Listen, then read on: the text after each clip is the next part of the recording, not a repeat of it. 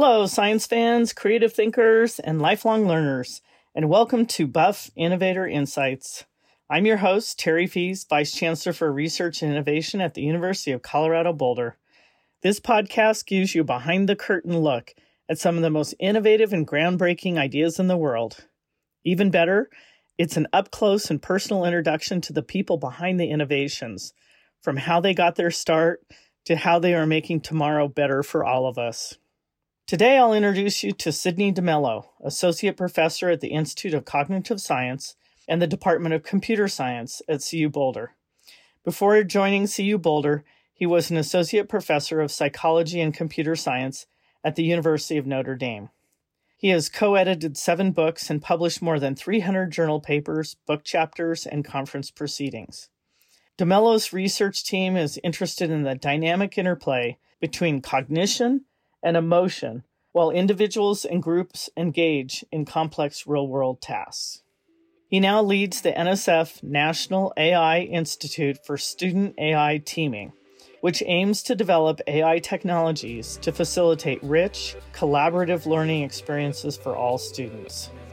In this episode, we'll learn about how Sidney's research and educational interest evolved through his unique college and graduate school experiences, the possibilities he has discovered while engaged in research and innovation at the intersection of multiple disciplines, and how his leading-edge work at the Institute for Student AI Teaming is reimagining the role of artificial intelligence in the classroom to better serve both students and teachers. Let's get started.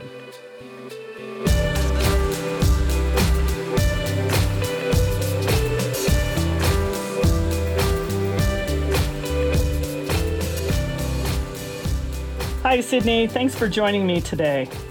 Hi, Terry. How are you? Good. I'm really excited to talk about your background and the research that you do. Let's go ahead and get started. Growing up, what were some of your favorite subjects? Realistically and honestly, I didn't really have a favorite subject. I just looked at school at the time as just something you do. But I really didn't quite get inspired by any real topic until later on. But generally, I had a kind of gravitation towards science and math. Were there outside activities that you like to pursue? Yeah, very much so. I was a huge fan of sports, played a lot of soccer and running. And then later on, I transitioned from playing more sports to more music. I really got into music pretty deeply. So actually, I would say my main activities and pursuits at the time was really music and guitar and such. Were there any people that influenced you in terms of your music that you were pursuing? Yeah, I had a good set of friends, and we try to play together. One of my friends basically was took classical guitar from a very young age, so he was very helpful in kind of showing me the ropes and always exploring new music, and that was really formidable experience for me. So you had this interest in music, and you sort of liked math and science. How did you decide where to go to college?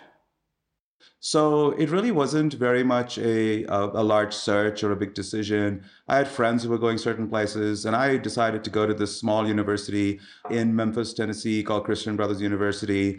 Among other things, it was really a financial thing. I didn't want to have large amounts of student loans. I knew some folks there, and I thought Memphis, I was really big into the music at the time, and so I think it just worked out. But I didn't really, it wasn't a very, deliberate decision. It was just more, I'll go here kind of thing. And then how did you decide what to major in? I had a view of schooling that was very extrinsically focused at the time. It was about you go to college to get a degree, to earn money. And so I knew I wanted to do something that was more that could get me, a gig. So I decided to just pick engineering. I picked electrical engineering, electrical and computer engineering. This was about 1999, where there was the dot-com boom occurring at the time. So it just seemed like a really good choice in thinking about careers of the future. Well, I think for many of us, it's always serendipitous how we end up where we do. So that's helpful to hear that background. Exactly. So what were your experiences that stood out for you in your undergraduate program? Two things come to mind. I took this wonderful class in world religion, and then we actually visited mosques and temples and churches and monasteries. That was really cool. My first actual class that really started getting me interested in academics in a more deeper way was we had this wonderful class on computer networks, and it was a very project oriented class where we basically spent at least 2 months focused on a project of real value. And that really made me think, wow, this is a whole different perspective on schooling than taking tests and doing homework. So you graduated from college in 2002 when there was an economic downturn. How did that influence what you did after college? I kind of did see the writing on the wall in terms of the jobs outlook around 2001. So that's when I started thinking about going into graduate school. But realistically, I applied to about a few graduate schools, but got rejected from almost all of them because I didn't know what I was doing, and rightly so. I knew nothing about what is a PhD. I didn't know what a journal paper was. So I then applied to a master's program at the University of Memphis in computer science, so just a local school. So I got admitted there. And that's really I think, another very serendipitous pathway that really got me into my PhD studies later on. Very interesting. Well, I know in your master's degree, when we talked, you described how you kind of found your stride. Can you tell us about that? It was actually the first time I got involved in actually doing research. So I joined my graduate school advisor, Professor Stan Franklin, had a research group on AI, and we were actually studying human consciousness, which is one of the most foundational questions to this date, probably second to where do we come from. And we focused on that, researching the topic in a very interesting way. It was very interdisciplinary. It was my first deep exposure to psychology, to human cognition.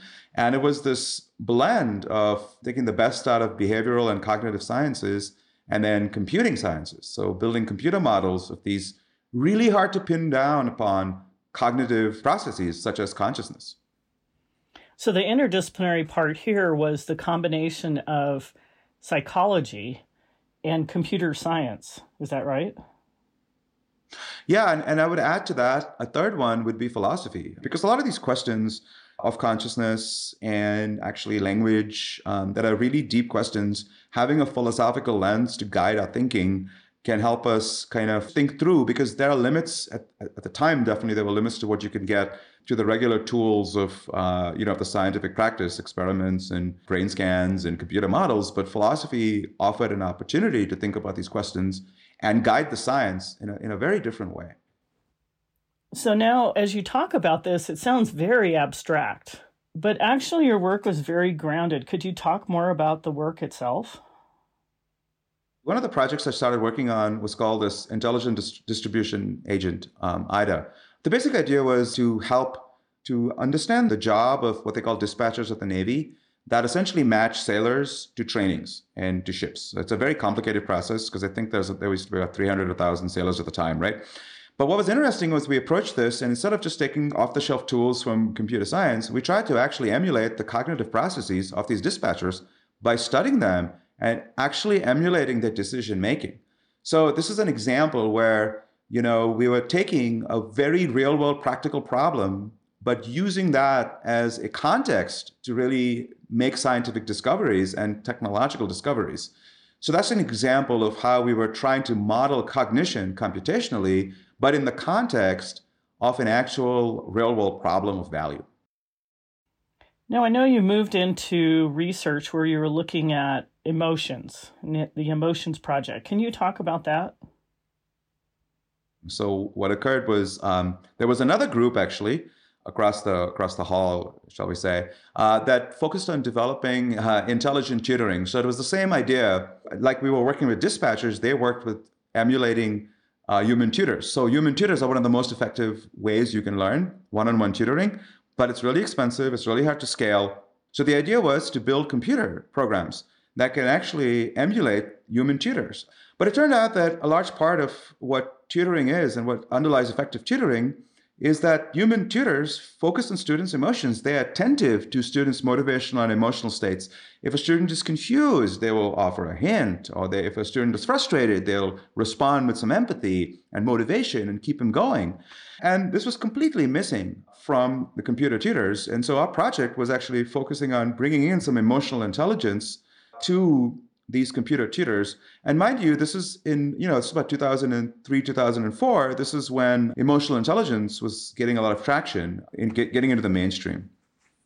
So the whole idea of EQ, emotional intelligence, was really taking off. And then you're looking at it in terms of how do we model that within a computer? Yes, exactly. So we first identified what are the emotions. Then we focused on how can we measure them, like through humans. But then we said, okay, let's see if we can get computers to measure them. So we decided we wanted to target confusion, frustration, and boredom. And we looked at a multimodal approach. So we looked at analyzing facial expressions. And this is when facial expression tracking, which is now a commercial product, was just getting off the road. We were working with some of the older cameras where you actually had to turn the lights off in the room so you can get reflections in the pupil and things like that. We looked at body movements. We had what we always lovingly referred to as the butt sensor. It essentially were pressure pads you put on the back and the seat of a chair, and it tracks your posture and your movement patterns. That's a very diagnostic signal. And we looked at the context. So looking at the context of the interaction with the tutor. So with these three pieces of information, we were actually able to develop reasonably accurate models of confusion, frustration, and boredom. And then we said, okay, let's have these run live in the tutoring system. So if it senses that you're confused, it would try to kind of motivate you. So we worked on what we call motivational scaffolds. So if the tutor felt you were frustrated, it would respond with some encouragement and empathy.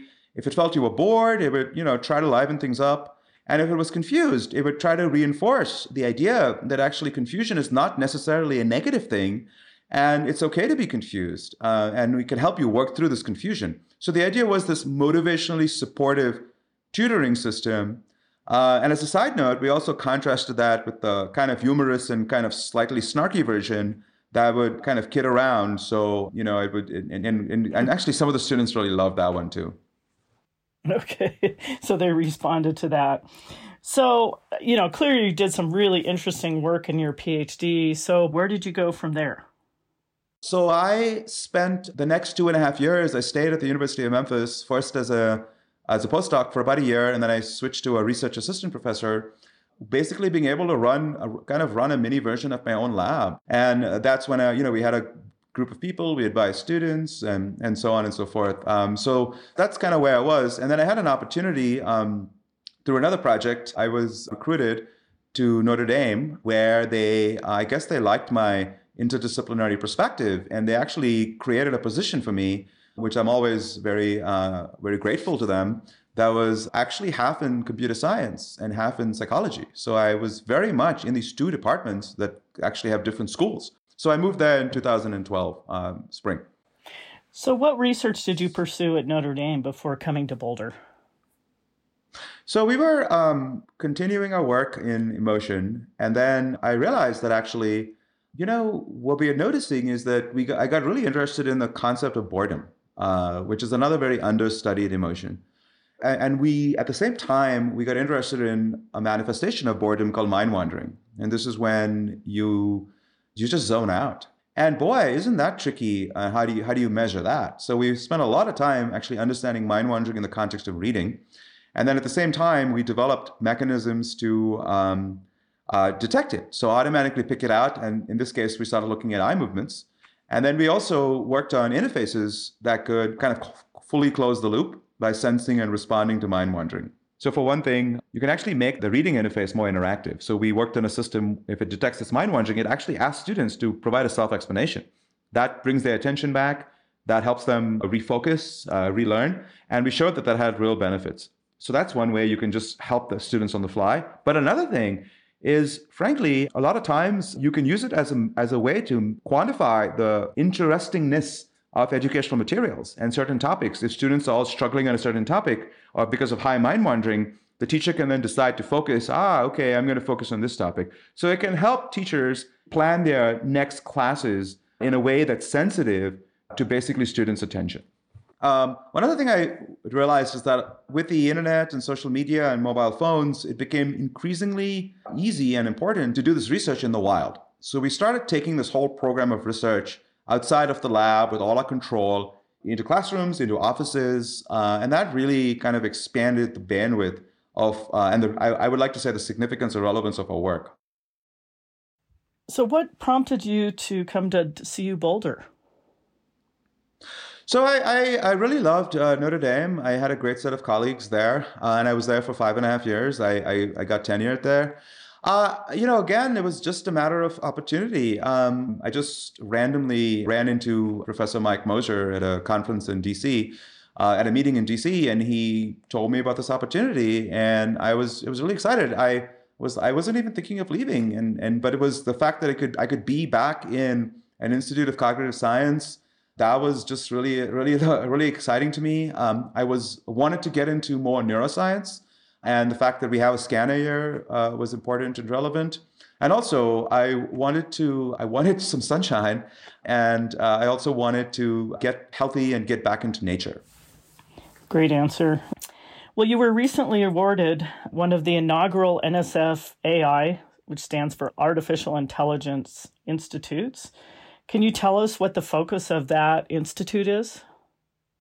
So in our institute, we're looking to see how we can reimagine the role of AI in education. So previously, with great success, AI has been used with respect to personalized learning and, as I said, one-on-one tutoring and so on. So we said, how do we use AI and embed AI in classrooms? How can AI be part of the ecosystem between students, teachers, and small groups of students? So our institute is focusing on developing these AI partners. These are AI agents that work with small groups of students in very carefully designed curricula along with the teachers. And the idea is for the students, the AI, and the teachers to orchestrate meaningful and rich collaborative learning activities that are enhanced and supported by AI. So it's like a teacher working with multiple AI partners together with students. That's kind of our vision. And underlying this vision really requires a lot of foundational AI challenges that we need to overcome, such as simple as how do you do speech recognition in a noisy classroom environment? How do you do team science, where now suddenly a member of the team is an artificial intelligence agent as opposed to, for example, another student? And lastly, how do we address issues of equity and access and fairness in AI algorithms? How do we design AI with an ethics, equity, and justice focused mindset? So these are the challenges that our institute hopes to address by bringing a diverse set of folks together, all unified around a foundational mission. And it also seems like one of the things that you're really helping to promote is additional leverage for our teachers so that they can be more effective in the classroom and be able to individualize the work and the support for students in the classroom. What teachers are really good at and what they love to do is be with their students and help their students learn and grow. And the more we can have AI help teachers achieve this by taking care of some of the more routine tasks and also enhancing the learning by working very closely with teachers is really where we'd love to be. And as a teacher myself, right, the time spent in the classroom is the best, most engaging, amazing time. But there's, everything else around that. So we can just focus teachers and allow teachers to have an opportunity to just do what they do best, which is, love and nurture and help their students grow. Then we've been successful. That's great. For you, getting involved in research really put a real focus on what your direction would be. How are students involved in your research, and what do they get out of it? I think what students get is multiple things, but the most important thing is for students to understand what is research and what is it like to pursue a career in research, and what is it like to do research? What is it like to have a question that only you are addressing, and it's your question and there's no answer? I think those experiences can be quite transformative for many students. Some of them actually say, wow, I did this. This is not for me. And I think that's a great response, and they want to do something different. We welcome diversity of experiences and opinions, but others say, this is exactly what I want to do. That's great. So what are you most proud of in your career so far? If I have to think about what I'm most proud of, I'm really proud of the fact that I'm able to bring people together because I've had these different experiences and I've worked in all these different areas in my graduate training and in Notre Dame. I'm proud of my ability to kind of work at the intersection of different research areas in education, in emotion science, in cognitive science, and in the learning sciences and in computer science. Yeah, and that will have huge impact bringing those disciplines together. So my final question is, in the next decade or two, what are you optimistic about in your field? And what is your hope about the future of the field? So whether you know it or not, or like it or not, AI is kind of embedded, in our world, right? In our homes, in our communities, and in schooling. The question is, where do we go from here? And we have an opportunity to really redefine and at least attempt to redefine and reconsider how AI can be beneficial for folks. At the same time, we're very well aware that there are a lot of fears and concerns of AI with respect to surveillance, with respect to automation. And we also want to use this institute as an opportunity to really understand these concerns and work with communities to provide models of how AI in education can be implemented that can stand up for other folks to use. So for example, we've adopted a framework called the Responsible Innovation Framework at our institute, where we ask certain questions every time we make decisions involving AI. And the central question really is, what is it that we should do, not just asking what AI can do? Because you can collect all kinds of data and you can do all kinds of things, but what are the responsible things to do? And so we've also adopted this idea of co-design, of a way to design AI systems with the exact members of the community that they're impacting. So I hope that we will be in a place where maybe the conversation around AI in education has shifted. There's more accountability, but at the same time, there's actually more success and more impact. Thank you, Sydney. This has been a very stimulating conversation, and it's so exciting to see the kinds of work that you're doing and the impact that it's going to have over the years to come. Thanks, Terry. It was my pleasure. I hope you enjoyed my conversation with Sydney DeMello, Associate Professor at the Institute of Cognitive Science and the Department of Computer Science at CU Boulder. You can learn more about Dr. DeMello and the NSF National AI Institute for Student AI Teaming at www.colorado.edu/research/AI-institute. For more Buff Innovator Insights episodes and to join our email list, visit www.colorado.edu/RIO/podcast. I'm your host and Vice Chancellor for Research and Innovation at CU Boulder, Terry Fees. It's been a pleasure to be with you. Innovation is for everyone. We can all make the world a more interesting and better place. Sometimes it just takes a spark. We'll see you next time.